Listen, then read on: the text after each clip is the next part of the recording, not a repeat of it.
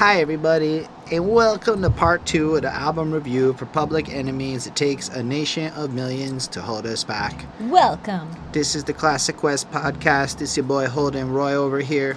It's your lady friend Bonnie. And we are going to talk about the second half, as in the tracks 9 through 16 on Public Enemies. It Takes a Nation of Millions to Hold Us Back. This is the Classic Quest podcast, the show where we do just that. Before we get into it, I wanted to let you know on May 13th, I put out a song titled Behind That Sue, whose music video was on this channel, and the links of all of which to promote it are down below in the description of this video. And if you dig what we do, and you like this deep dive stuff that we're going to get into, you can support us over on the Patreon. That would be real dope of you.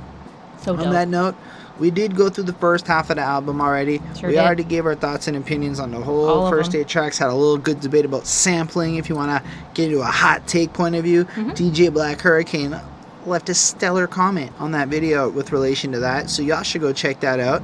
Let's get a little conversation going on that note. If you think of anything, drop them down in the comments. We give us a snap what you think, because it's a little too early to cuss for the new YouTube algorithms. Why, you may ask? Because kids don't watch past 3 minutes, so you can't say the bad words past 3 minutes. As simple as that, folks. That's it. I don't know how that makes sense, but okay. We can talk about it in another video. On that note, I will show them what you got. Okay. What do you think of this little instrumental break that we get on this project? Well, I mean, this one, in terms of the beat, feels very jazz inspired. So I like that. And just sort of talking about that, the same God gave all of these great black leaders their strength and their power, and they are sort of saying you can get that wisdom too. I don't know, and it just feels like a strong song, and it's it's a nice little sample, and this is where, not a sample, but a sample of Terminator X's mad skills. So I like that. Very beautiful. Yeah. I don't know. I think that this is... I really like this beat. I think it's probably one of the best ones on here. I really liked it. I gave this one a 4.5 on 5. And I think it's cool that they're, again, shouting out black leaders and, maybe people to look up and find inspiration in, and kind of set a role, a little tidbit of, if that song plays on, but if you're not skipping the tape, I guess it was, maybe it was the CD, but probably a tape, you're hearing that no matter what. And so to get those names in your head over and over and over again, that's that's sort of like a brainwashing, right? But in a powerful sort of way. It's doing something good to have these black leaders, assumably in the ears of black people, who may be looking for inspiration. So I think it's great. All right.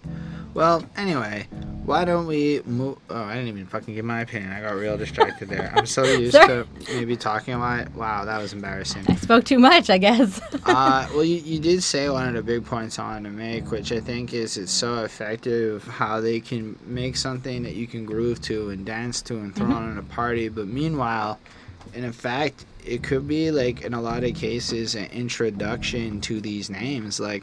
Something I realized is a lot of the early 90s introduced people and ideas like Malcolm X and Martin Luther King to a more widespread audience. And it would be the next generation, King, right? It's the people after, it's the kids of the people who grew up seeing those people. So a lot of dudes I've seen in interviews be it was honestly listening to this shit and hearing these dudes drop these names that got them on a bunch of different journeys and stuff. So having that educational component is really cool, but meanwhile it's just really strong, right?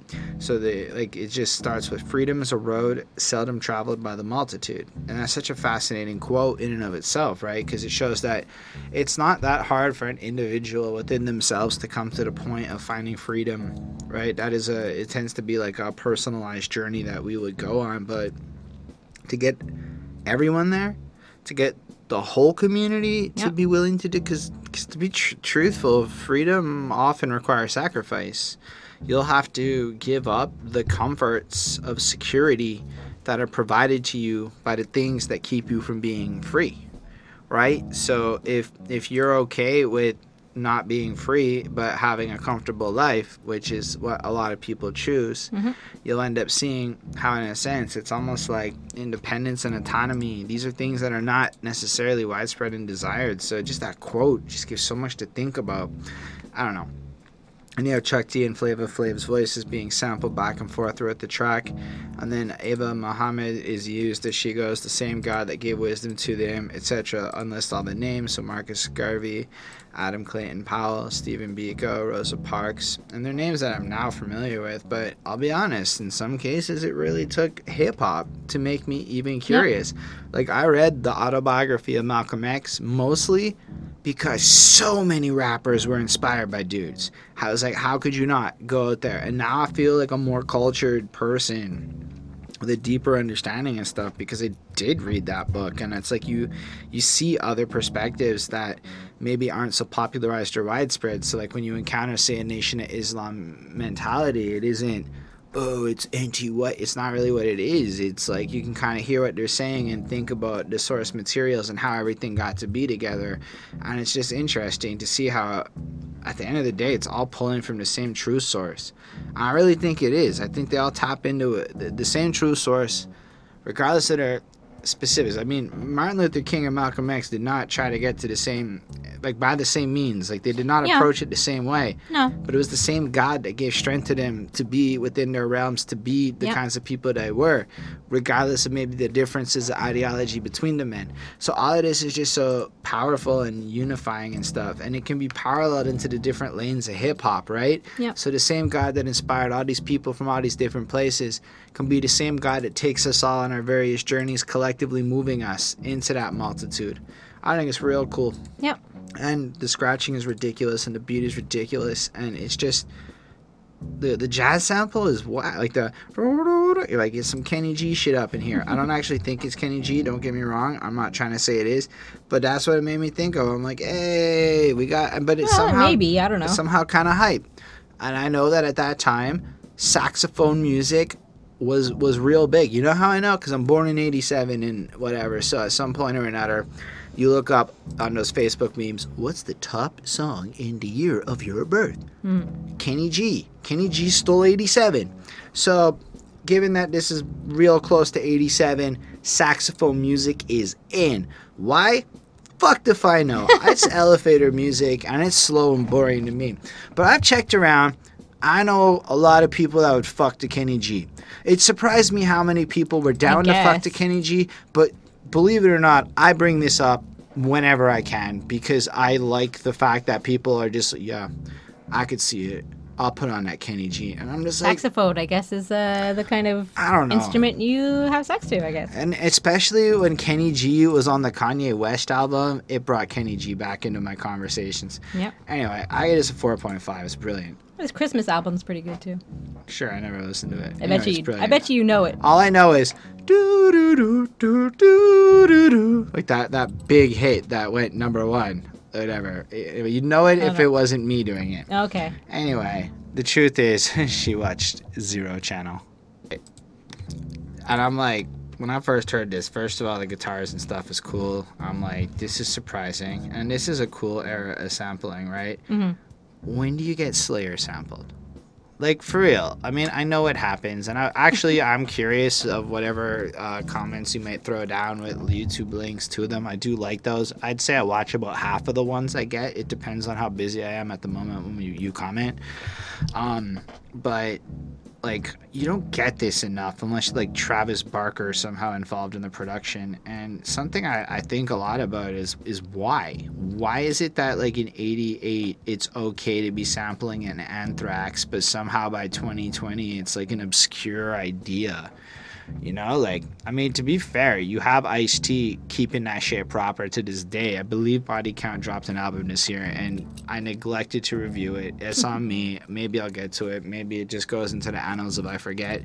But I just don't get... We'll get to it on Classic Quest, 10 years down the line. I just don't get how you can have, like, something so cool like Slayer and James Brown put together. Which is a sentence that's honestly preposterous, okay? It's a preposterous sentence if you think about the fan bases and everything about those two names. Mm-hmm. and then you had the Bomb Squad or whoever it was throwing that shit together. This one says produced by Chuck D and Hank Shockley, so I don't really know, whatever. They make the track. They make this beat that's insane. It's really insanely cool. It's just amazing. And you know how many more people would like heavy metal? And like the unity that could come if like more people just sampled heavy metal and fucked with it? Again, maybe I'm a little bit talking out of my ass, but the number of hip-hop tracks I've heard, having reviewed, how many albums have we reviewed? With this level of metal on it, it's so minimal that I think I might be able to say it's kind of weird that... Kid Rock. Like... He's sort of like that, you know, sometimes. Well, I mean, unless you don't sample it, there's a fuck ton of musicians in all our cities. If I wanted to go pay a guitarist, I can get a riff like this. I guarantee you, I'm probably like $50. Like, cheap shit. I don't know, maybe $50 is a lot to you. I don't know. That's fine. 50 Canadian dollars. It's more like 30 American dollars. Anyway. I guess. Lyrically, it's fun. This is clearly going at reality TV show, which is so ironic because you can argue what you want about the sellout natures of any comments I made in part 1. This is straight up, don't watch reality TV, it's garbage, and then he's on reality TV later on. Sorry. But this isn't... Flav, because as DJ Black Hurricane said, we may have said Flavor Flav. So to be clear, Flav. Maybe my Canadian accent just made sound I'm saying it different. wrong. That's fine. Because I was reading on some Any points. excuse? I don't know. It says Flavor on Genius. Flavor Flav. Anyway, what I'm trying to say is... Flavor You're blind, baby. You're blind from the facts of who you are because you're watching the garbage. Fair. But then later on, Flavor Flav proceeded to create that garbage because the bag is big enough. To which it's hypocrisy, in my little opinion. And the truth is, I love watching Hypocrisy? Is that what you were saying? Yeah, like there's interviews of like Professor Griff and them, and they're like, what are you supposed to do when you're trying to be this crew and you're all disciplined? And then this guy's doing all this stuff. And you can see how like there's a part of them all that has this deep resentment for the tomfoolery that this man gets up to in his life. Mm-hmm. You can say tomfoolery. I mean, this album does have Night of the Living Bassheads on it, and then a couple years later, a certain substance does fall out of his pocket on Yo MTV Raps. And so, like, this kind of stuff is nifty to, like, look at the fact that at the end of the day, like, they chose to keep Flavor Flav in the group and work with him in light of his issues, which to me is actually, like, super humble and nifty, right? Like, I don't know how else to put it. It's Christian-like. Like, to take somebody in their depths and of whatever they might be going through and to not abandon them. Like, that's some shit you don't see. I really respect that. And I wonder how many people were influenced by the loyalty to Flavor Flav that, you know, like, you know what I'm trying to say? I don't know. Yeah. Anyway, so this is fine. The women makes the men all pause, and if you got a woman, she might make you forget yours. There's a 5-letter word to describe her character, but her brain's being washed by an actor, and every real man that tries to approach the closer he goes, he gets dissed like a roach. I have noticed that men who sound like that tend to also maybe not always treat women as good as they think they do. Just gonna throw it out there. I have a firm belief that because here's the thing. I know dudes, I'm not gonna say names, but I know dudes right now on my Facebook, I can think of 5 or 6 who speak just like Chuck D, and then I've seen how they treat their girls. I'm like, brah, that's why you get dissed like a roach. And the problem that Chuck D is facing is that while he may be a good man, the other 8 guys that sound exactly like Chuck D are not good men. And you're blaming women for reality television, and that's a fair point. But in 2020, let's also blame the fact that men just don't treat women good. Like, we still beat them and shit. Like, we're not exactly treating women proper in 2020. Not all of us. I don't hit women. I used to be a little bit of a cusser. But we all know people do it, even if we don't necessarily know specifics. So, well, women got a point, guys, if they want to diss us like roaches. Anyway, I don't think she can handle Channel Code looking for the hero. She watched Channel Zero. Fair enough. She watched. I love the hook. I love the sound of it. I even love the message, right? Because the truth is, I'm going to let her talk.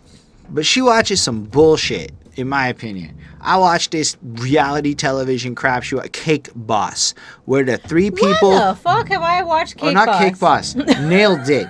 Nailed It. Or Nailed It is just stupid fun. So Nailed It has 3 judge people bullying the fuck out of regular people just nonstop. That's what I see when I watch Nailed It. It's just they're mean. It's just people trying to cook And they're or mean to trying to them. bake something. And No, then everyone they're not else mean to sits them. at home It's a good. on like they're willing volunteers for this fine. show. They're clowns to beat their 5 seconds of fame. I get it. Just like a lot of people. But when I watch That's that, fine. when I watch that media, what I see is normalization of really negative behaviors, of entitlement, of smuggery, right? Where you as a person feel superior. Sometimes like the people who make Okay, it, fine. they're like, oh, I Nailed actually it. feel really proud about it, and Okay, like even if it looks like crap. Nailed it might be fine because it's not the worst version of it. It's just whenever I watch it, it just feels like these judges are just laughing at people for an hour. That's all they do. Laughing with people. They're not laughing with. They're laughing at.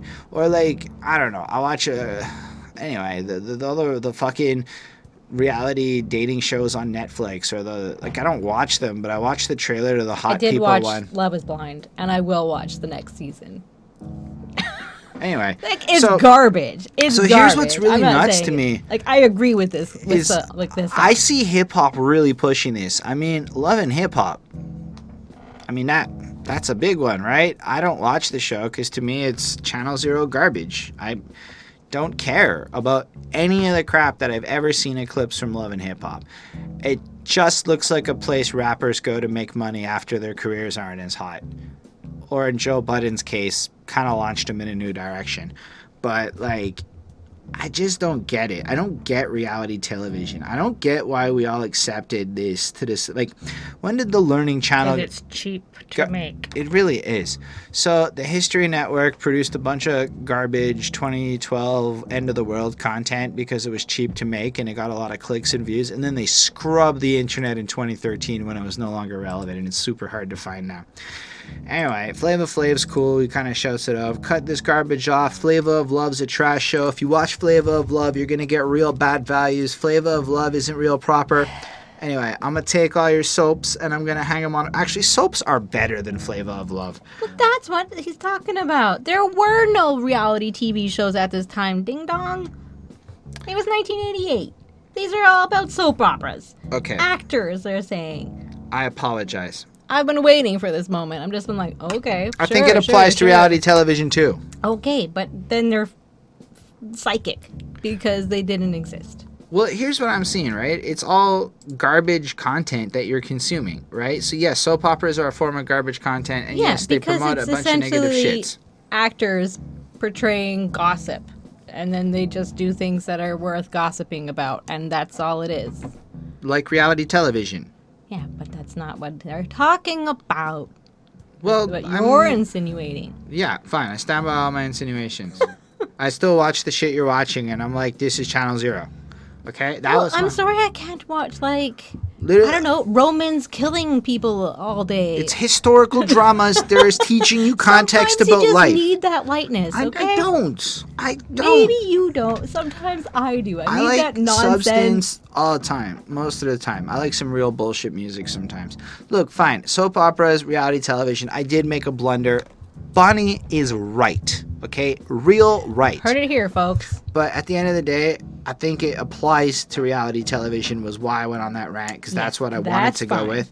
And soap operas, I mean, who the fuck watches soap operas now? No, they're watching reality television. They're watching beauty YouTubers. I would say beauty YouTubers have in fact replaced even reality television.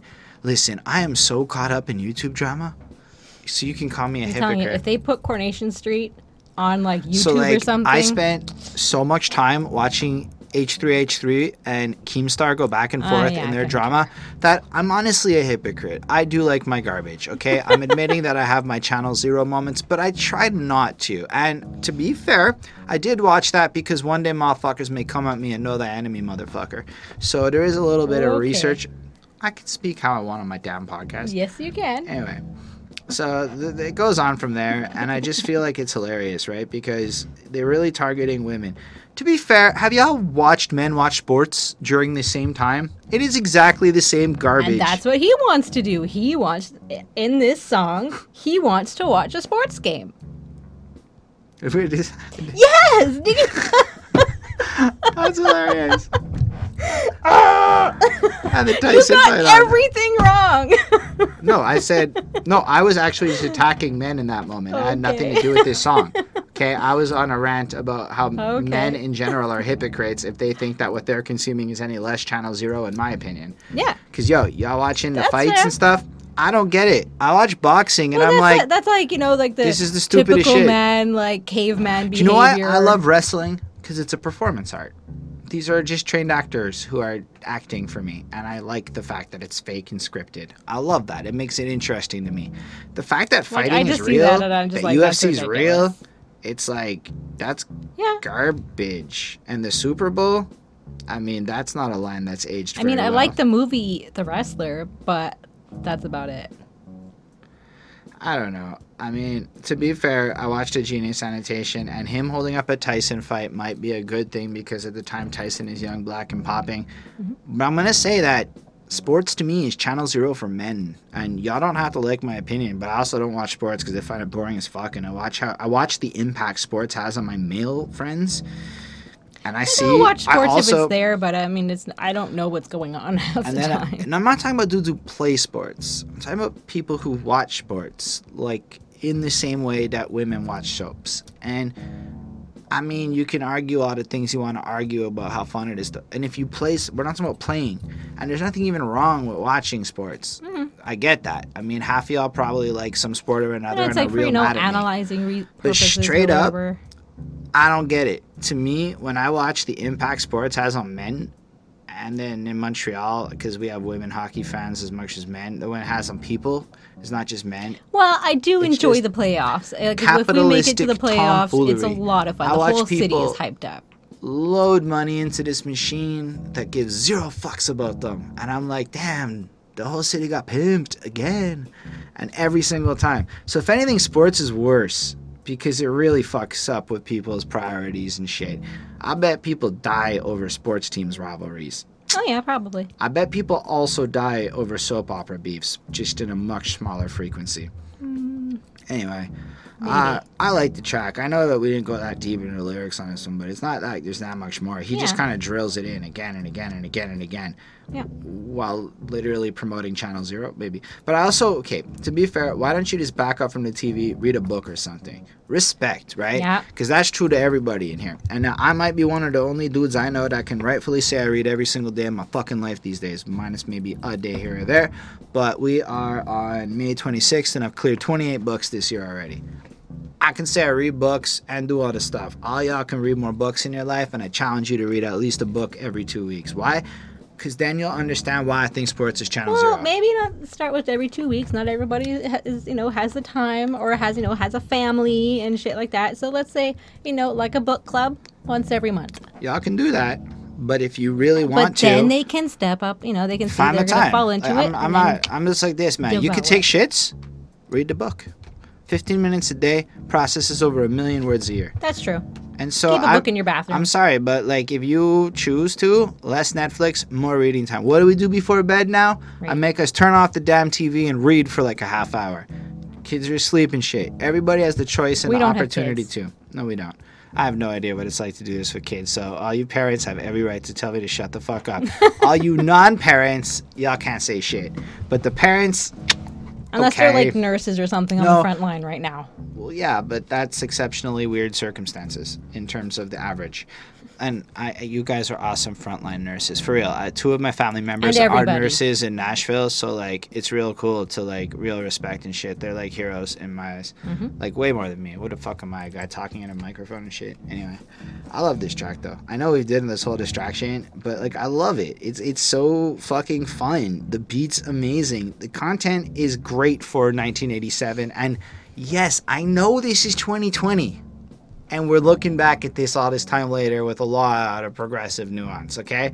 I get it. This song is a 5 on 5. It is one of the best tracks on this album. It is banging. It's amazing. I just wanted to call sports heads as bad as soap opera heads, as bad as reality TV heads, and YouTube drama commentary makeup gurus are just as bad. Listen, I was such a YouTube commentary guy for a while. It is a garbagely toxic Channel Zero life world where they just make fun of each other and criticize each other's contents for years.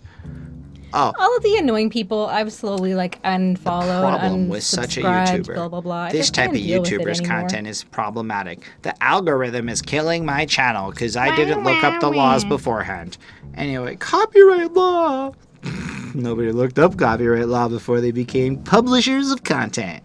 We did. Most people didn't. Night of the Living Bassheads is the next track. I know you said that I was going to talk. Did I not let you talk? Wow, I Song fucked 2. this shit up. Yeah. Go on. Go on. Anyways, I mean, I don't have so much to say, but I will say something. So this is obviously about the issues of, watching soap operas and the expectations that come from watching that in real life. Like if you watch these every day and you expect all these whimsical romance, and I mean, if it was the 80s, I can only imagine what what the soap operas were like and how gigantic the hair was. But I mean, which I don't mind that much. I like some big hair, but I think that was a lot. Like I'm thinking Dallas here, but I'm sure that there was other ones that weren't so whatever. But anyways, like not Gone with the Wind, Young and the Restless, I don't know, there's all those ones. But anyways, soap operas, they are kind of garbage, but like I get it. I grew up, I guess, I don't know if you kind of heard it, but yeah, I grew up in a household that since day one, for as long as I've lived, has been watching Coronation Street. So, yeah, longest running soap opera. Fun fact for you. So keep that little nugget in your back pocket for when you have like a trivia night. So, yeah.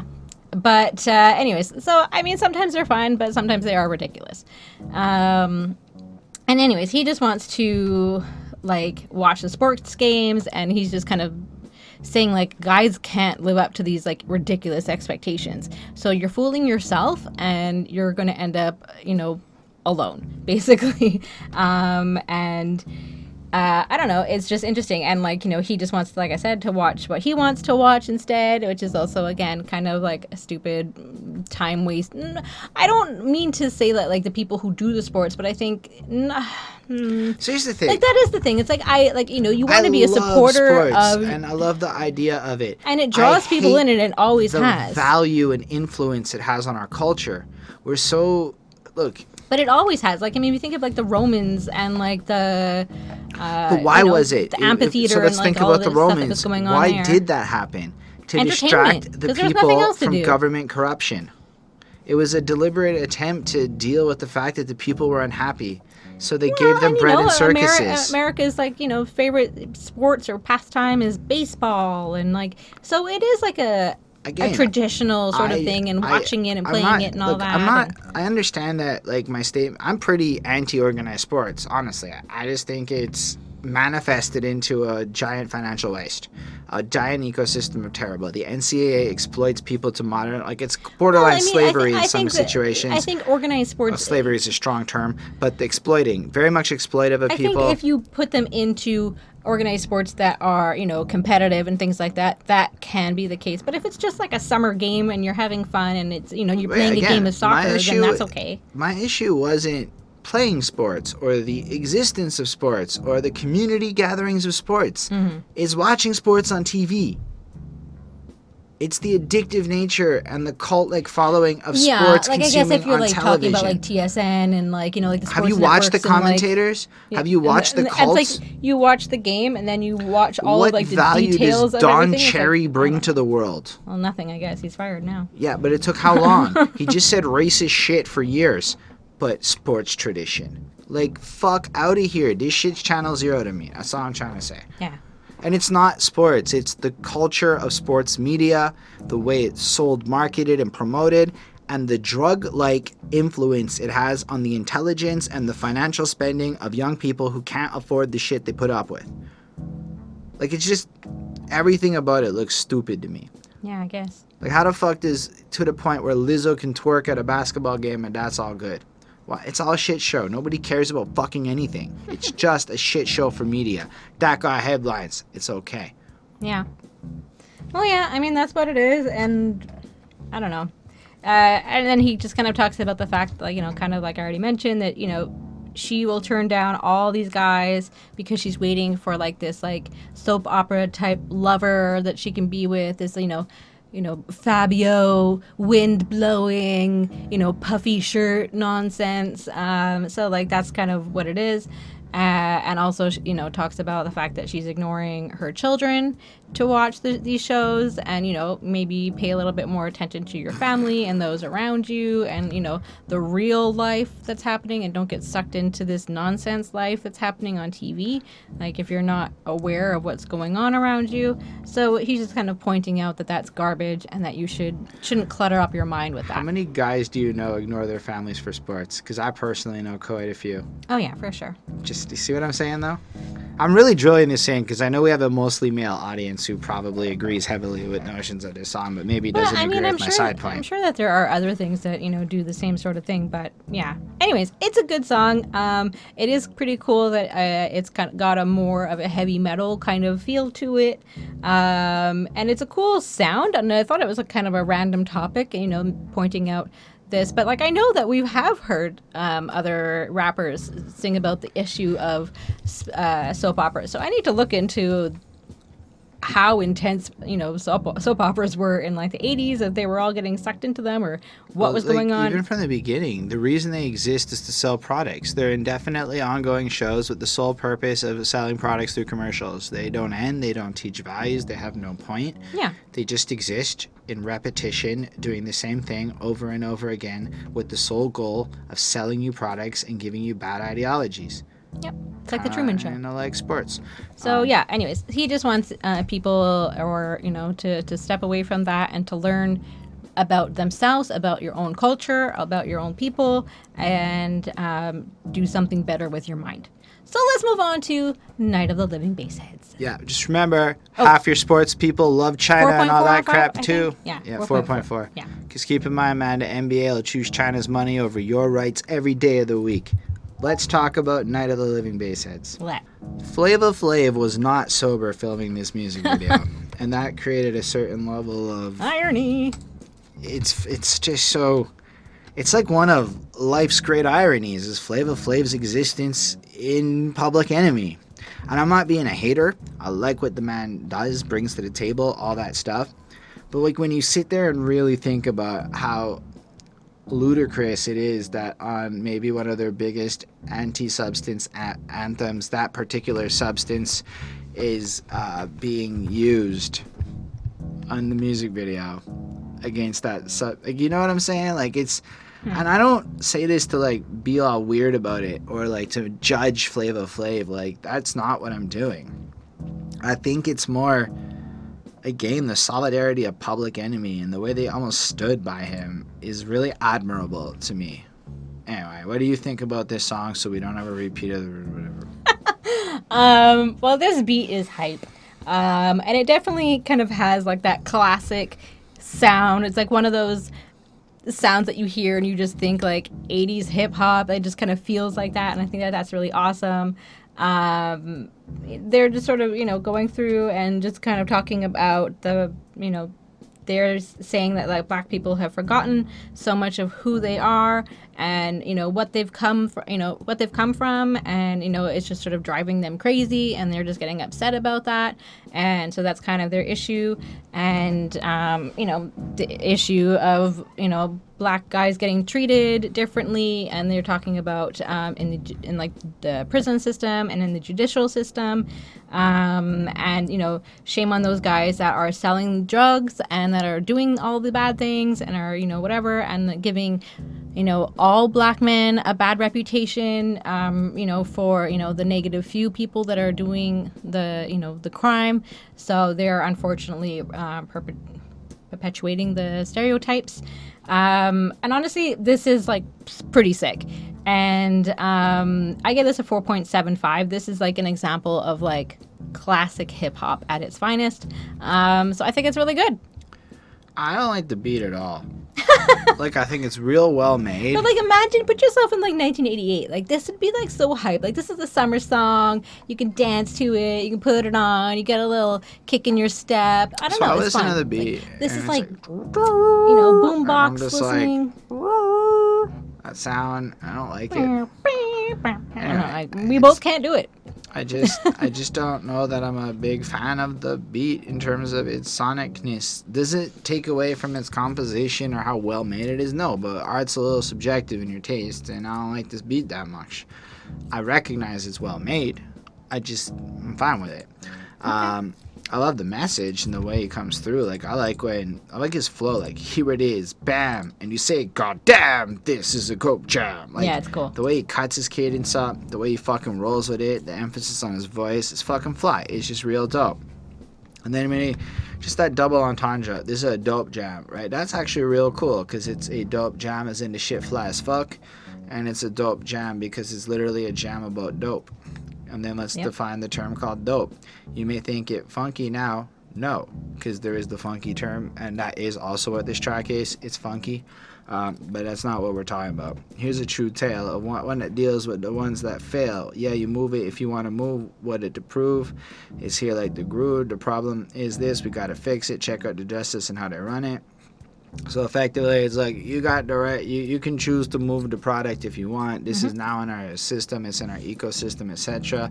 5-0 shows up. They're kind of looking for us. They're throwing us around, and then at the same time, look at the impact of it. And people are trying to just sell everything they own, rob people, and then walk around comatose, But it's just he wants to make sure that you're not confusing the word dope with the sound, because dope is real bad. And then there's some scratching, and then he's talking about bass, because bass heads and shit. So he wants you to make sure that you're not that. And then I think that bass, is that not the same bass from earlier on when he's like, bass, how low can you go? Maybe. I was pretty sure it was the same bass that got sampled, but I might be wrong. I don't really know. It samples a lot of tracks. Like, there's like 19 over here on Genius, it says, so I didn't actually look. Yeah. But then it kicks in, and then the second verse comes through, and I love the composition of it all. Like, the actual complexity of it's really interesting. The science of the beat impresses me more than my enjoyment of listening to it. So I put this together to rock the bells of those that boost the closer. Lack, and those that sell the black. Shame on a brother when he dealing. The same block where my 98 be wheeling. And everybody know another kilo from a corner from a brother to keep another below. And it kind of goes on from there. And it's basically like, this is some really bad shit. This is actually happening. I'm kind of disappointed that folk would be so willing to harm members of of the community where I'm at, the same community we've been trying to build up, and it's real bad. And then they bring it in with the bass, and they go through, and there's a whole music video, and I know I'm supposed to remember it, like it was real production with like the news anchor lady and everything, and I remember watching it, and now I don't remember anything in it, like nothing. And so that leaves me to think that the music video did not have a huge impact on my life, and I didn't really feel like rewatching it again before the review to do my due diligence, because I just, it just didn't happen. Then you got the next verse from Chuck as he comes through, and I love the scratching, the how low can you go? See, he's saying it there. Of course, it's that bass. So I like how he's freaking doing it, because it's kind of reinterpolating the idea, like how fucking low can you make your life? Just the scratching and the way it flows is real nice. And then listen, I see it on their faces. First come, first serve basis, standing in line, checking on time. Homeboys playing the curb, the same ones that used to do herb. So it's almost like this evolution. People used to smoke weed, and now they smoke crack. Science shows that that's not how it works. It might actually be the alcohol people are consuming that leads them far more into the substance of the coca leaf that it gets derived from. I'm real fascinated by that. But guess what? People don't go from weed to other drugs very often. In fact, the science shows weed is kind of where people arrive, fall in love, and don't leave. And then they stop drinking, and then they give up tobacco, and they just cling to weed till the day they die. That's the real life story for the masses that consume the product. Maybe they still drink. That depends on your age, I bet. But I just find it interesting, almost how, like, there seems to be this connection that got propagated between weed and crack that really isn't substantiated when you look at the evidence of drug use habits. Anyway, it's fine. I really enjoyed the track in terms of like what it is. I also like when Professor Griff comes through and says succotash is a method for kids to make cash. It just sounds great the way he rhymes that. Selling drugs to a brother man instead of the other man. Where it's almost like, on top of that, how are you going to go and sell it to us? Like, it's like, at least if you're going to go do it, go sell it to them honkies. Just go do that. Like, at least go harm another community. Anyway. Oh, it looks like the camera fell. Good camera stand. It's like another $70. Just throwing it out there. Patreon link down below. Okay. That just literally happened. A real life camera falling situation. Anyway, I like this track, like I said, in terms of like the concept. I think as far as anti-drug propaganda tracks go, it's solid. Like, really solid, really powerful. Less judgy in like the judging the addict kind of way, and more judging on the pusher, right? Which I'm okay with. Like, it's fair to say to the drug dealer, you profit on the death and destruction of the world. Like, that's a fair criticism. Whereas a lot of these people kind of judge the user and shame them like they're fucking morons, which you can say that they are, and I'd argue you don't know fuck all about a lot if you're just going to judge an addict and call them, you know, what they are. It's like you don't get it. Yeah. So I kind of like the approach taken in this track too. So I give it a 4.25 on 5. Cool. Anyway, next up is Black Steel in the Hour of Chaos. This is 6 minutes of brilliance here. Oh my gosh. Like, what's really cool about this shit is just ICP started their fucking letter to the FBI with that shit. You know, I got a letter from the government. You know, just they like, it's such a, I feel like it's such a powerful spread forever type shit. And I know in part 1 I said that there was a track where Scarface commented on lyrics, and it was those lyrics. And Scarface says, everyone now just monotones. Scarface is wrong. Not everyone is monotone. They sound the same on every record. Okay. They sound the same as they did on the last record. You're not working with what you're not using your other instrument, which is your voice. You should be able to use your voice as an instrument. That's very true. Chuck D was using his voice. Kendrick's playing the fuck out of his instrument too. So dope. While I don't think Scarface listens to the wide realm of music, I do think he has a real good point. That what makes Chuck D like super duper special is the way he uses his voice. It really does feel like an extension of the music. Yep. What do you think about this track? I really like this one. So, you know, like you said, the government wants them and wants them on their side, but like they're not having it. They don't want anything to do with the government. And really, like, the beat is just like super hype. It's mixed with an Isaac Hayes song, so that was Chef from South Park. So for me, like, I'm assuming the Black Steel has something to do with jail or by being black and having an attitude of steel, like strong and unbreakable. So I think it may be both. That was kind of my interpolation. And that's kind of why they get put in jail, because they're too powerful, and, you know, they frighten white people, or they frighten the government, or they frighten the man, or whatever it is. Like, this one kind of sounds more like a warning of a song, like even just like the beat, like that, like, it's almost like a siren, not like siren-y, but like a warning sound. Like, it kind of has that kind of feel to it, and it feels very like strong and powerful, which I think is really cool. And like just kind of talking about, like, you know, that they like I can't remember who it is that someone says it, that they have to escape prison because they're innocent, and, like, you know, they're a rebel, and you know, and basically a song about a prison break as well. So I think that they're just sort of, you know, saying, like, come and try and get them, like, nothing can stop them, like, and, like, we're not joining forces with, like, the government or anybody that's, like, in charge of anything, because that's not what they believe is going to push them and the black community further along.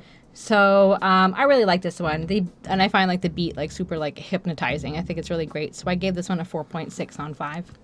I feel like it's such an interesting track, right? So when I got a letter from the government the other day, I opened it and read it. They said they were suckers. That's an interesting point, because I feel like what's actually happening might be that he's getting, like, a draft letter, right? So, I mean, Scarface's annotation kind of overshadows everything. But right. when you think about it, right, because what happens, this whole first verse about, like, fuck the army, why am I going to go do this? And then what happened if you didn't show up? You would go to jail. But was there in, like, the 80s? Well, if I believe... Like what, just like the... According to Same Old Sean, quoting Chuck D in an interview with Brian Coleman, back when I was 7 years old, I saw my uncle come to my grandmother's house to get his draft papers for Vietnam. Well, Vietnam was the 60s. He witnessed that when he was growing up. Okay. As in Chuck. So when he was young in the 70s, when Vietnam was happening, and maybe his whoever got drafted or whatever. So this isn't like, there hasn't been a draft since Vietnam. Okay. But technically, the U.S. government can draft people still to this day. Yeah. I don't think they can draft women, though. I don't think they ever updated that. I think that we fought so much for equality that, yes, they can be drafted now. Awesome. So, go women. Anyway, it starts off with this intro. Flav's doing his thing. Yo, Chuck, kick it to the man. A ballad behind bars. You could say real rock from the rock. An unusual musical happening in a most unusual place. The state prison. Get in that cell. And what's real interesting is that's kind of what's happening there. It's a real cinematic experience. This music video, I remember, with them fucking in the jail cells and the symbolism and the power of it, I thought it was real strong. I really enjoyed that music video. I thought it was well made and like super interesting. I'm pretty sure it's not the full song though. I'm pretty sure it's from the era where you didn't make 6-minute music videos because that added hundreds of thousands of dollars and shit. Maybe not that much. I don't really know, but it looked pretty high production. So in terms of like money. So yeah, they wanted me for their army or whatever. Picture me giving a damn. I said never. Here is a land that never gave a damn. That's awesome, man. He's like, why should I care? You never care about us, about a brother like me and myself, because they never did. I wasn't with it, but just that very minute it occurred to me. The suckers had authority. And then, cold sweating as I dwell in my cell. How long has it been?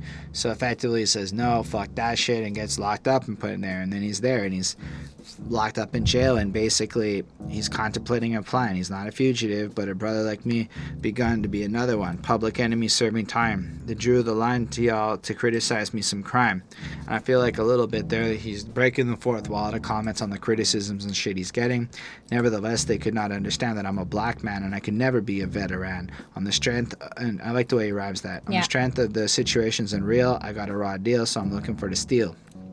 And then that's true too, man. So even like just the other end, imagine you're a poor black veteran in the hood in the 80s and you're seeing these people and seeing how the system has absolutely neglected them. I mean, we treat our veterans like shit, so I can only imagine veterans in the hood are treated more like shit. That's just my thoughts without really knowing and just guessing. But it's just, I never think about the idea of like the fact that if a war happened, in theory, in the States at least, you can get drafted and go to jail and shit. We don't have a draft. Canada, to my knowledge, doesn't have a draft. But, I mean, that's how I understand it. But just to even think that that was a thing in history. That's still, especially... I feel like I knew all of this, too. And, like, to fight in a war that you didn't believe in, or, like... Anyway, they got me rotting in the time that I'm serving. And, the beat, too, it just has such an intensity, such a head-banging. Like, this beat makes me feel like Rage Against the Machine, Revolution vibes, right? It's real strong. I don't know how else to really describe it, but this is one of those banging fucking, like, you just want to fight, but not, like, in a rowdy way, but in a for your rights kind of way. I really dig this shit. It makes me feel empowered. Anyway, describing how they're all locked in the cells, and you have to realize that what it is, a form of slavery organized under a swarm of devils, straight up word him on the level. And the 13th Amendment really validates what he's saying, which effectively makes a lot of privatized prisons actual slave camps for the U.S. situation. Like, technically, it's not illegal, according to the 13th Amendment, to not pay people for work if they're in jail. Thus, slavery in the modern era. And it's a real thing that still happens, and that's why there's disproportionate arrests, a lot of other stuff that goes down.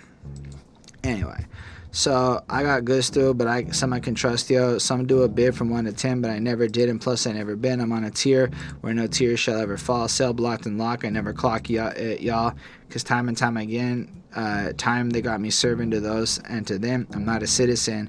But ever when I catch a CO sleeping on the job, my plan is on go ahead. So he's kind of locked up. I feel like he's taking pride in doing things right and not selling himself short and sticking true to his principles. And while he is locked up, basically he's planned out his little escape. He's waiting for a correctional officer to be sleeping. Then he caught a CO sleeping on death row. He grabbed his gun and he did what he said so. So all of a sudden now he's reversed the situation, and every man's demand got served along with the time they served. Decency was deserved. To understand my demands, I gave a warning. I wanted the government, y'all, and plus the warden to know that I was innocent because I'm militant. Posing a threat, you bet it's fucking up the government. So in a sense, he's not taking his situation and he's communicating towards the people. Letting them know, you can't stop us. I'm a threat. I bring some real shit. And they're not locking me down because I'm guilty. They're locking me down because I don't agree with what they have to say. That I don't agree with their choices. And that's not the same thing. Anyway, my plan, I had to go and break north. Just like Oliver's Neck, I had to get out. My boys had the feds in check. They couldn't try nothing. We had to force to instigate a prison riot. This is what it takes for peace. So I just took the piece, black for black, inside to cut the leash. And that's such an interesting point. It's like we don't really want to go down this route. But effectively, if we got to start a riot, if we have to go to violence, and that is what it will be to get to the point of peace, then we shall do that because it's the only choice that we have in the situation. Freedom to get out the ghetto. No sell it. 6 years we got out to put their head out, and I'll give them a chance because I'm civilized. As for the rest, they can't realize. And that's real interesting because he doesn't take the opportunity to kill these people. He lets them go because at the end of the day, he is making his point. He is starting the situation, but he's not like the people who persecuted him. He's better than them. And that's amazing, like when you really think about it. And then he's like, time to break as the time grows intense. I got the steel in my hand right now and I'm looking for defense. And I feel like we're supposed to take the steel as a double entendre for the gun and the mic and the power of the voices and mic. So effectively all of that, like I think that's like the core double entendre. Mm-hmm. Then there's one more verse, and so him and 52 of his bruised, battered, and scarred but hard brothers is heading out with a bang, ready to bang out. But power from the sky, from the tower, shots rang out. Because that's true, right? They do have those towers with dudes with guns blasting down. Figure I trigger my steel, stand and hold my post. This is what I mean, an anti-machine. If I come out alive and they won't come clean, then I threw up my steel, bullets flew up, and to my surprise, the water tower blew up. Basically somebody shot a bazooka, and it turned out the S1Ws broke through, took out the situation, saved them, and made a getaway. Mm-hmm. And the giant broke from the black smoke. When they saw it was rougher than the average bluffer because the steel was black, the attitude exact, and the chase is on, telling you to come on. 53 brothers on the run, and we gone. So I feel like we're left with this like sense of, through black unity and black strength, purity, being like good, right? In the sense like not being like the devils. We are able to use our discipline and maybe our militant attitude to, I say our because it's just simpler, but I know I'm not black, to like unify and create the powerful message that actually can't be stopped, because when they try to stop one force, there's another one ready to come, and if we come together, you can create that unity to build it out and make it dope. So I think this song is super strong on a sense of that, and then simultaneously is banging. So it has the great message like Bassheads one did, but I also love the music. So I'm giving this one a 5 on 5. Wow. It's just incredible to me. You spoke on this track. We've already given you your opinions. We've done that part. Are you sure? I don't want to keep doing that. The Red 100. With 3 flames. Security of the First World. I like the placement of this a lot. It's an instrumental. That's percussion cool. Driven. So if you think about what's happened, it almost feels like there's steel involved just because it's so percussion-y. Like there's almost a militant edge to it. Ooh, it would have been cool if there was like a steel drum. But it wouldn't have been the same, because that percussionist kind of feels like you've broken out. Y'all are right. It's like when, I don't know if you know like how like the Che Guevara story, and then how him and like not Pablo, whoever the fuck it was, Fidel, with their group landed in, took over the country and shit, and it just kind of has that sense of like in the beginning when they're on their momentous rise as they're going through the jungles, and that's what I feel like. They're the security of the first world, which I believe is what the S1W stands for, and that is Professor Griff's group, so it's also cool. I can also see how this would be when they would now walk out and do some choreographed marching shit while Chuck and Flava had a little glass of water backstage, and I literally mean water because I don't know how the fuck people drink beer when they're performing. That shit dehydrates, and I can chug like 2 liters of water in an hour is all I'm saying. She's like, I've seen it. So I think it's solid jam with his weird, harsh end, but like seriously great to listen to. Seriously cool.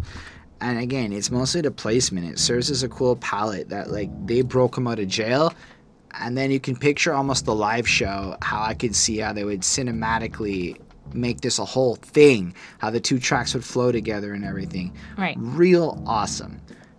I gave it a 4.25. Okay.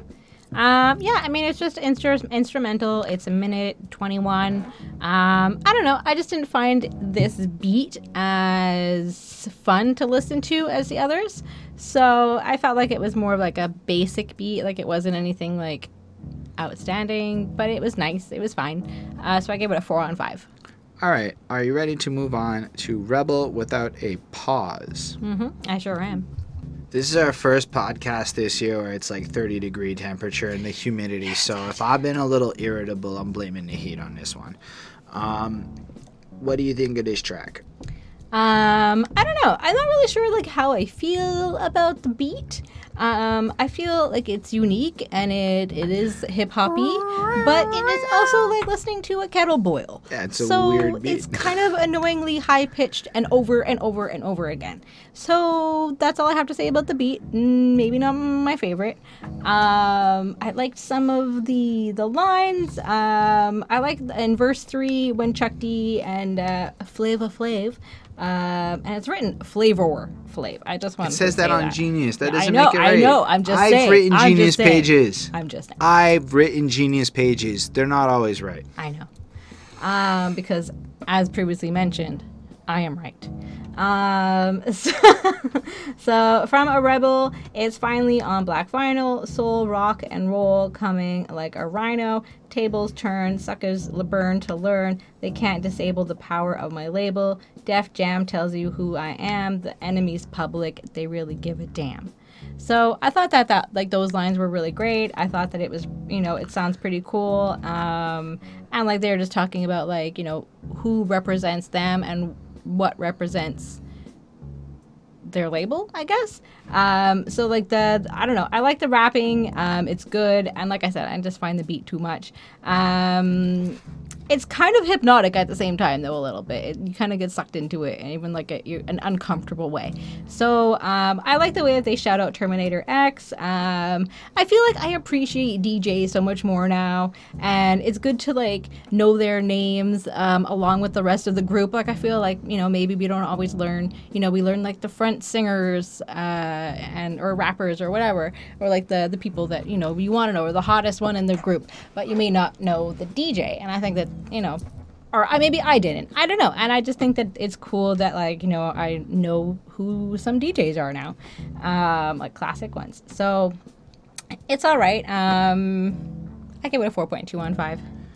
I like it. I feel like it's a strong song. I mean, according to Hank Shockley, it's like the most important record ever, and Rick Rubin feels similarly, and like it feels like this is like their biggest shit is what I've seen, but I'm not a huge fan of the shrill, shrieking sound. But then again, if you think about Bring the Noise and some of the attitudes of the loud, in-your-face, abrupt nature, let's call it the punk rock vibe that this album gives off with its in-your-faceness. I get it. I like it for that regard, and it is really hypnotic, and it really is good to listen to, but it's the kind of song where it really depends on your speakers, because the shittier your speaker, the worse that shrill sounds, and the better your speakers, the more enveloped in everything else it becomes. It's cool though. Like there's a lot of the lyrics I feel like are in the same vein as shit. Like yes, the rhythm, the rebel, without a pause, I'm lowering my level. The hard rhymer, where you never been, I'm in. You want styling, it's time again. So he's here, rebel without a pause, playing up on the James Dean rebel without a cause, but instead pointing on that he's a rebel consistently grinding. And you know what? Unlike Flava Flav, I can say that all these years later. I mean, 20, 30, what is it, 30-something? I don't know, 20-something years, whatever. My math is bad now. Well, no, 1988, how old are you? You're right, it is 32. Oh, you're right, it's my age. 32 years later. Damn, I am old. He's still doing it. The same thing. in the most respectable kind of way. I mean, I mean that with like, wow, that is incredibly inspirational, is how I see it. So I think that's real cool. But then it's like, so he's a rebel without a pause. He does, he's going in with his real shit. It's Time Again D, the enemy telling you to hear it. So that's him, the Public Enemy. Chuck D telling you to listen. They praise the music. This time they play the lyrics. Some say no to the album, the show, bum rush the sound I made a year ago. I guess, I'm just a radical, not on a sabbatical, just to make it critical. And if I understand, in that little documentary thing I watched, there was criticism on Yo Bum Rush the show because of how long it took to get released and how much the soundscape changed with sampling and everything between the albums being finished and it like actually coming out. So that's super interesting to me. So this was like meant as a lot more modern, a lot more him validating it, but it's also real humble of him to like bring it up like that, but like, oh, listen, I heard what you say. Anyway, so Flavor Flav is like, Chuck, I don't understand this, man. Yo, we got to slow down. We losing him. And then he just gets back into it, and I'm not gonna lie, I don't feel like he really slowed down much. I felt like he just kept going, but I get it. Anyway, Radio Suckers never play me on the mix. They okay me, and that's interesting. It feels like they talk about me as being good, but they don't play my shit. That's interesting. Yeah. That's how I took from that. I don't actually know. I never thought about that, but I wonder if that happens a lot, where people will talk about the work. Like they'll be like, "Oh, have you heard blah blah blah," or like 6ix9ine's new track, blah blah blah, but they'll never play it or something. They'll talk like, I mean, let's do it. Rapper 6ix9ine donated a whole lot of things to charity. That might have been a news story before his jail shit. Didn't really want to play his music though. Yeah. Anyway, and I'm not even trying to put them in the same ballpark. I am fully aware of all the snitch nine-ness that is involved with that man. Oh yeah, snitches get bitches. Look, I understand how fake that guy is to the authenticity that is Chuck. That wasn't the point I was trying to make. Anyway, I feel like he goes through though, and he kind of again attacks. It is very seminal. It really touches on everything that we've really talked about in this review. Yep. The media attacks and vilifies him for the truth of his message. His music's pretty proper. It's well made. It's real good. Loud, proud, kicking live necks, poet supreme, loop, a troop, bazooka, the scheme. Respect. Flavor, a rebel in his own mind. Respect. And that was a lyric that got brought up a lot when people would talk about Flavor Flav in the interviews I've seen. Supporter of my rhyme. And when you look at that, what it's really saying is, I got Flavor's back because he supported me the whole way through, so how could I turn my back on him? Yep. You may judge this man, but I see him as a rebel to his own way. And if you think about it in the macro, Flavor Flav absolutely disrupts the status quo as much as a lot of other rebels. And that's true. He might be a capitalist, but I don't really think he loves the system. He just exploits the system to his gain. Those aren't the same thing. And then I love the Terminator X chorus part where you hear the scratching and shit. Mm-hmm. Then you got another big old verse, from a rebel, it's final on black vinyl. Soul rock and roll coming like a rhino. Tables turn, suckers burn to learn they can disable the power of my label. Def Jam tells you I am. You said that part there. Mm-hmm. But you get the sense that it's like both literally, we create this music, this product, the impact of it, and that's what we're doing. And then really runs it through. I do like when he goes, you want to be an S1.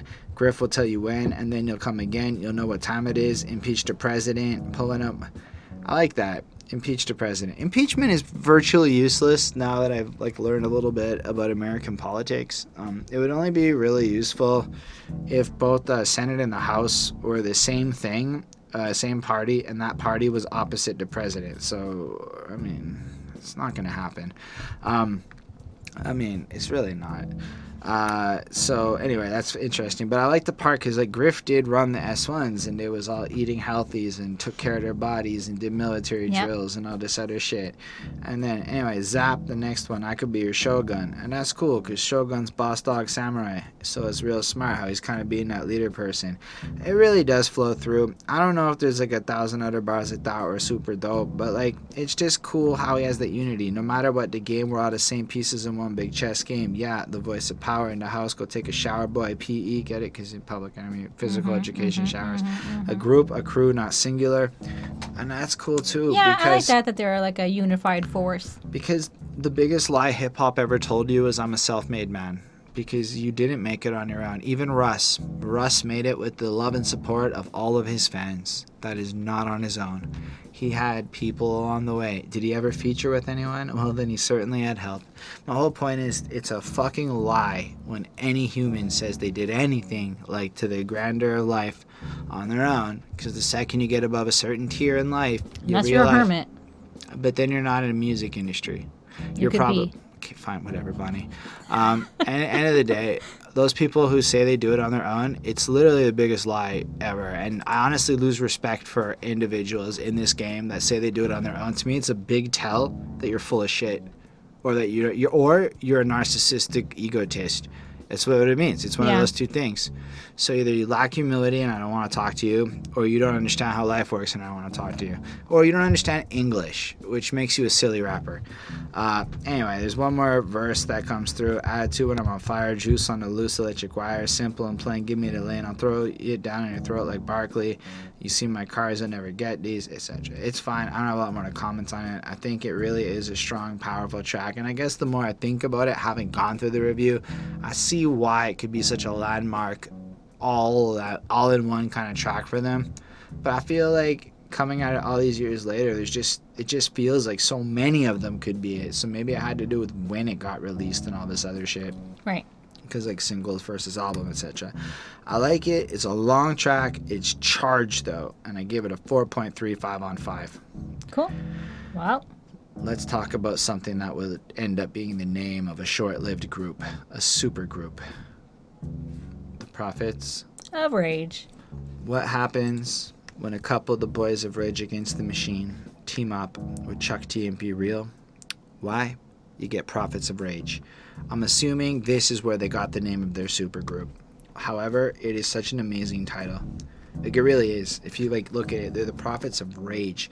They are here to bring the message of what rage brings to the situation, how to unify the anger of a collective people into a weaponized movement, not again in a negative sense, but in a necessary sense to achieve greater speech. It's almost religious in the message they bring and the way they live and everything. It's so cool. What do you think about this track before I talk too much?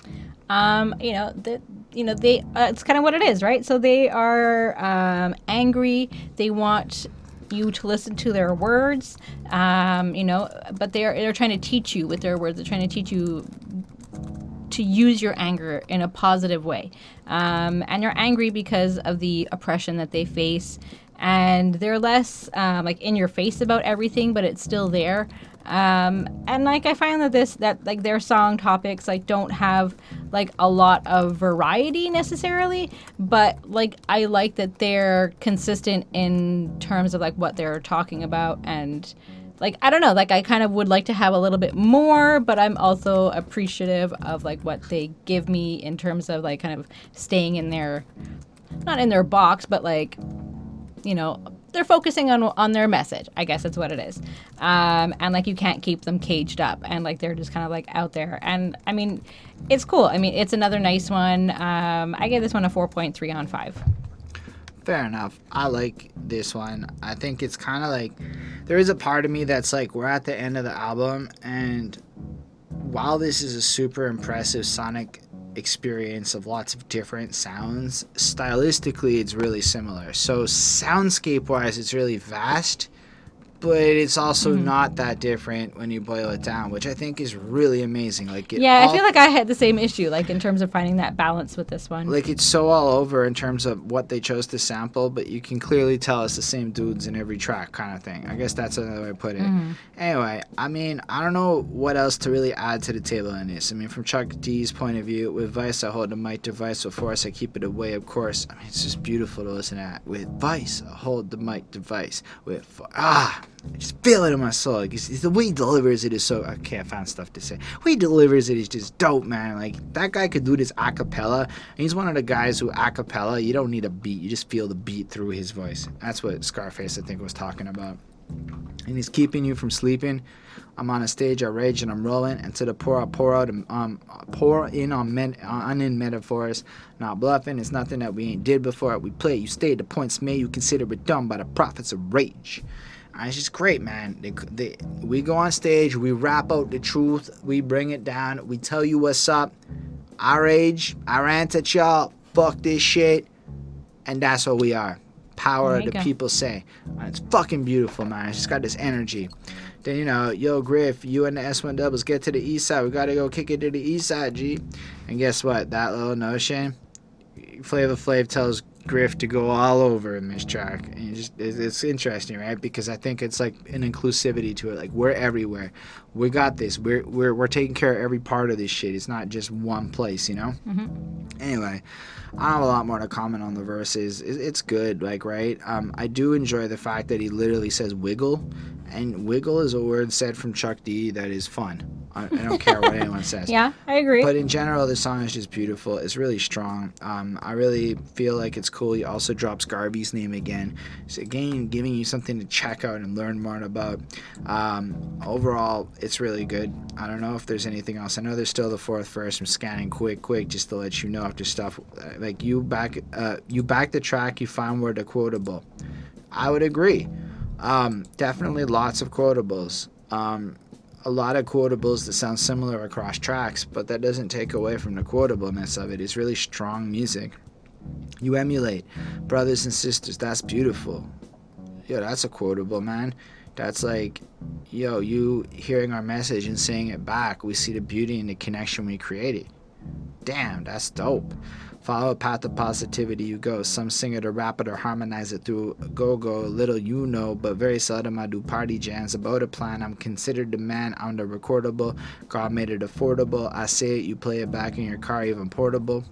And it's all cool. He's just kind of describing what he's doing with it. I love the way he rhymes. I love the way he words it. I love the way he times it. And I think it's real strong. I gave it a 4.35. And I think part of it is a little burnout on the album at this point rather than its quality. Because I can't really think of a good reason why it's not more. But it's a 4.35, so that's what it is. Okay. Anyway, are you willing to party for your right to fight? Absolutely. I think it's nuts that they just do the whole song together pretty much word for word, right? Like, isn't that kind of nuts? And, like, the whole way through, you hear their two super contrasting voices to absolutely great effect. Like, power and equality, and we're out to get it. I know some of you, and you just hear both of them, and it's real fucking dope. I really love that. I kind of wish there was more of that on this project. That's true. This beat is banging, yo. This is one of those ones where it's like, you just want to fucking start moving, start dancing to it.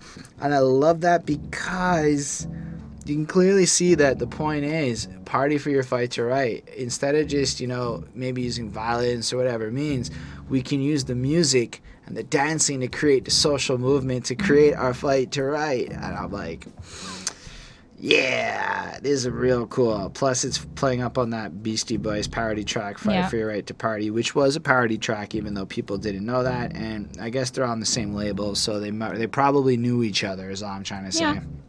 What do you think about this one? Yeah, I mean, I definitely can see the influence of the Beastie Boys on this one.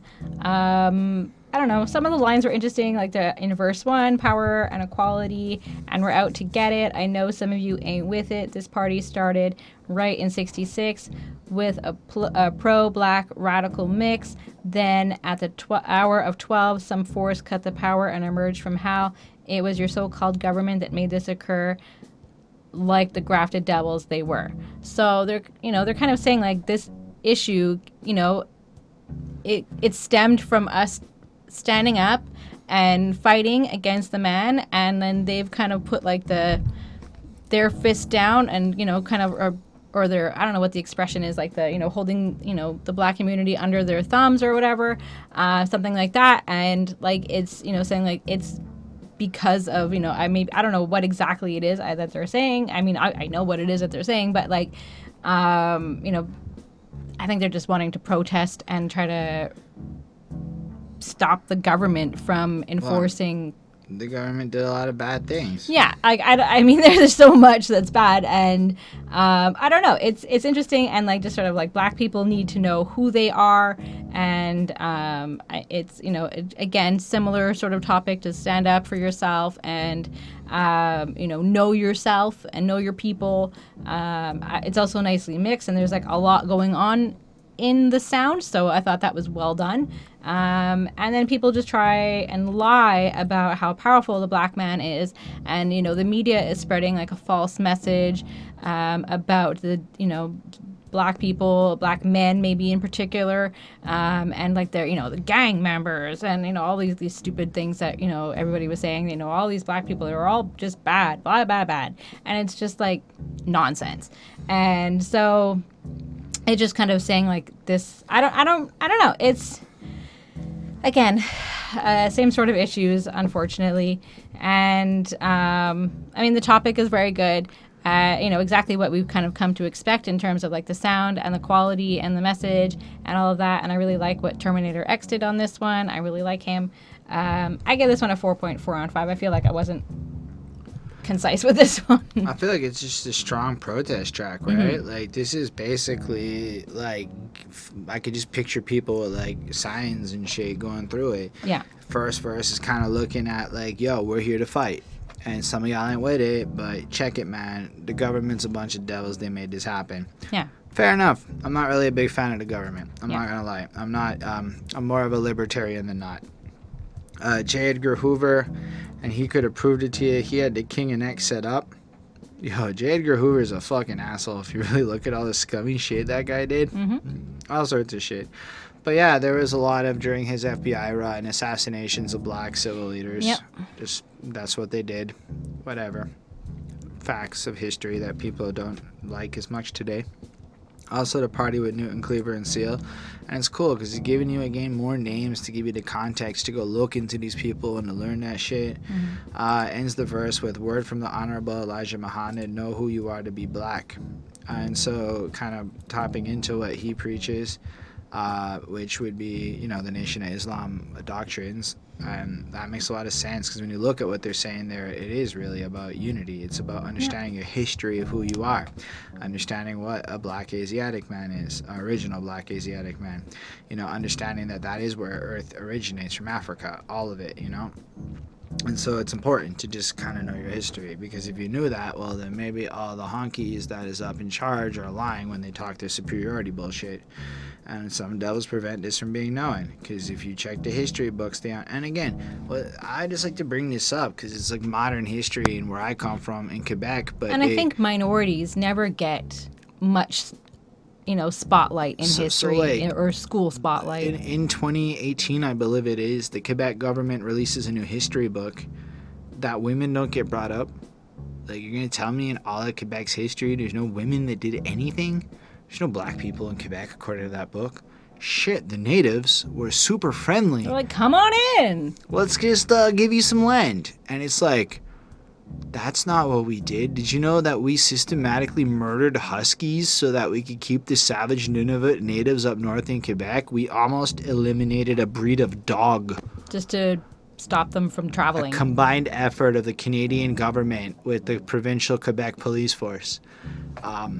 That's not in the history books, but they're also definitely not going to mention. You know how many places in Quebec still have the N-word in it? Like, N-word river? Like, I mean, it's in French, but it is what it is if you translate the title. Right. I can't, I'm not going to say the word. Y'all know what it is. But, factually speaking, these are real places in Quebec that they don't want to change. They're like, no, it's history, or whatever the fucking reason they have for it. But it's kind of whack to me.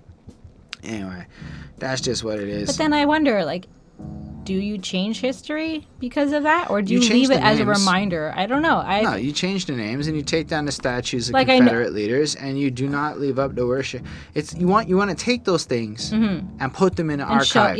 Because you want to show that this existed. Take the statues and put them in the look at the racist museum kind of thing, right? I'm not kidding, though. You take it, but then it's complicated because then you're narrating history, too. But then you're almost promoting racism in a sense. If you're making money off of those people had power. Racist. You can't be racist unless you have power. So that is how I understand it. There's a power dynamic to racism where the minority group just doesn't have the power to be the racist majority. Right. And that would be now you can say bigotry and all the other ones, prejudiced, but I believe racism has a power element. to it that makes it what it is. Yep. So yeah, The, us versus them. but it's more like, look, black people in America, in the way I understand the word, aren't racist, even if they're bigots, even if they're prejudiced assholes, even if they fucking loathe honkies, even if they loathe them and want them to die and they just hate all white people. Because in America the power dynamic does not put black people in the advantage, that makes them not racist, or therefore cannot be. And it's a misunderstanding of the term racism. Again, this is how I understand it. So on all of this, my understanding of the Well, word that's could be interesting wrong. to think about. But why would there be racism, bigotry, and why is everything so specific? Well, racism had to do with racial subjugation of not inferior, but like less fortunate groups that were taken. And so the reason the majority gets to be racist is because we can villainize the small group of people due to the powerful position put out. However, if a role reversal happens and in 1,000 years all the white people's the minority, then you could make the statement only in that circumstance that maybe white people can't be racist. That's not gonna happen. We'd probably we'd probably fucking find a way to redefine the rules. And I'm not like against white people and shit. Well, but I think it is also history. Is worth pointing out that most of the white people I know are accidental racist all the fucking time and don't like it when I point out how bad their jokes are. Or how awful it is when they make jokes and throw on their movies and I go, are you really promoting this? Blah, blah, blah, blah, blah, blah, blah. And I don't get treated very positive. People don't invite me to things anymore. I'm not that popular like that. People love, people treat me like a YouTube video. Go figure. I mean, in my real life, we talk and like that. Then they go, okay, that was fun. Let's go make our racist jokes over there. You know? Or you look at memes and I'm like, those are all mean. Why can't we empower each other with positive words and shit? And they're like, who the fuck are you? Get out. So I don't, but that's just where I'm at with life. I've also been studying hip hop for a while. It's fucked me up a little bit in a good way, I think. I get this track at 4.5. It's banging, man. Yeah, it's such just solid energy. I get an album too, if we go mark right there, to a 4.509. Why? This shit's a timeless classic. I mean, it sounds good today. Why? Because I just think the way they sampled everything was just done in a way where, while in some ways it's absolutely dated, because it really does sound like it was made when it was made, the content is from a point where it still applies to today. I mean, even if it's not soap operas, reality televisions, I'm just saying, or all the other things that kind of come with the soundscape. They just put this shit together with such perfect musicology that it really works, and it doesn't come off like a goofy 1980s album that's just like... That's why we don't do a lot of 80s shit. I'm not going to like most of it. I like them. I think they're fun. That's why we're not doing it. She might like them, but I found myself not enjoying those albums as much. So we haven't done a lot before 1990 in a while, to be honest with you. And if there are some stellar albums, for sure we'll do them. Like, I really enjoyed like the Ice-T album that we did. I really enjoyed some of the other stuff we've covered. Like, come on, Straight Outta Compton's a good album. You know how little I listen to the tracks on them? Every time the Ice-T tracks come on, I skip them because I'm just never in the mood for that. So it's like, it's just not a vibe I feel. But from like the scholar of hip-hop point of view, this is so cool. However, that's in general for the 80s. This album, this Public Enemy shit, really worked today. I found myself vibing to a lot of these tracks in a way where I get why they can go to Europe and sell out proper, and why North America sucks because we don't care about anything other than last year's charts. But I can see how they're timeless in their ability to recapture moments and make some great jams that really can be played anywhere in the world and just connect with people. And that's fresh as fuck. And the message is great too. And everything is dope. And Chuck D is fun. And Flavor Flav adds such flavor that it's dope. Yeah, boy. I mean, I really like this one. I gave it a 4.35 on 5, so an 87%. So I would definitely say that this is a classic. Yeah, I mean, for the most part, I mean, I give grades of all over 4 or higher. So they're all pretty good songs. I'm just trying to scan through, but I think I did. I mean, so they're all quality music. They're all, and like the message is, it is what it is, and it's, powered, it powers through, and I definitely like the mixing. I like the beats. I mean, I think it's really cool. I like it. Fair enough. So thank y'all for being here with us. It's super dope to have you on this journey. Those of you that do watch this far in the video, you the real VIPs. Feel free to leave a comment letting us know what you think about anything. Like the video if you did. And yeah, subscribe. I don't know if I said that. Special thanks to the patrons, Ismail Gadamsi, Chris Prado, Jonathan Barnes, Linda Williams, Scribble, and Carl. They're dope. They support what we do. And yeah, they get to tell us what albums they want to see us review. And if you want to join the adventure and help us get to the next level, that would be a super dope thing that you could do to help us. I make music, like I said at the beginning. You can check all that out. Links in description and all that. It's real fucking hot in here. So thank y'all for watching. Live long and prosper. And we will invest in an air conditioner. Peace, guys.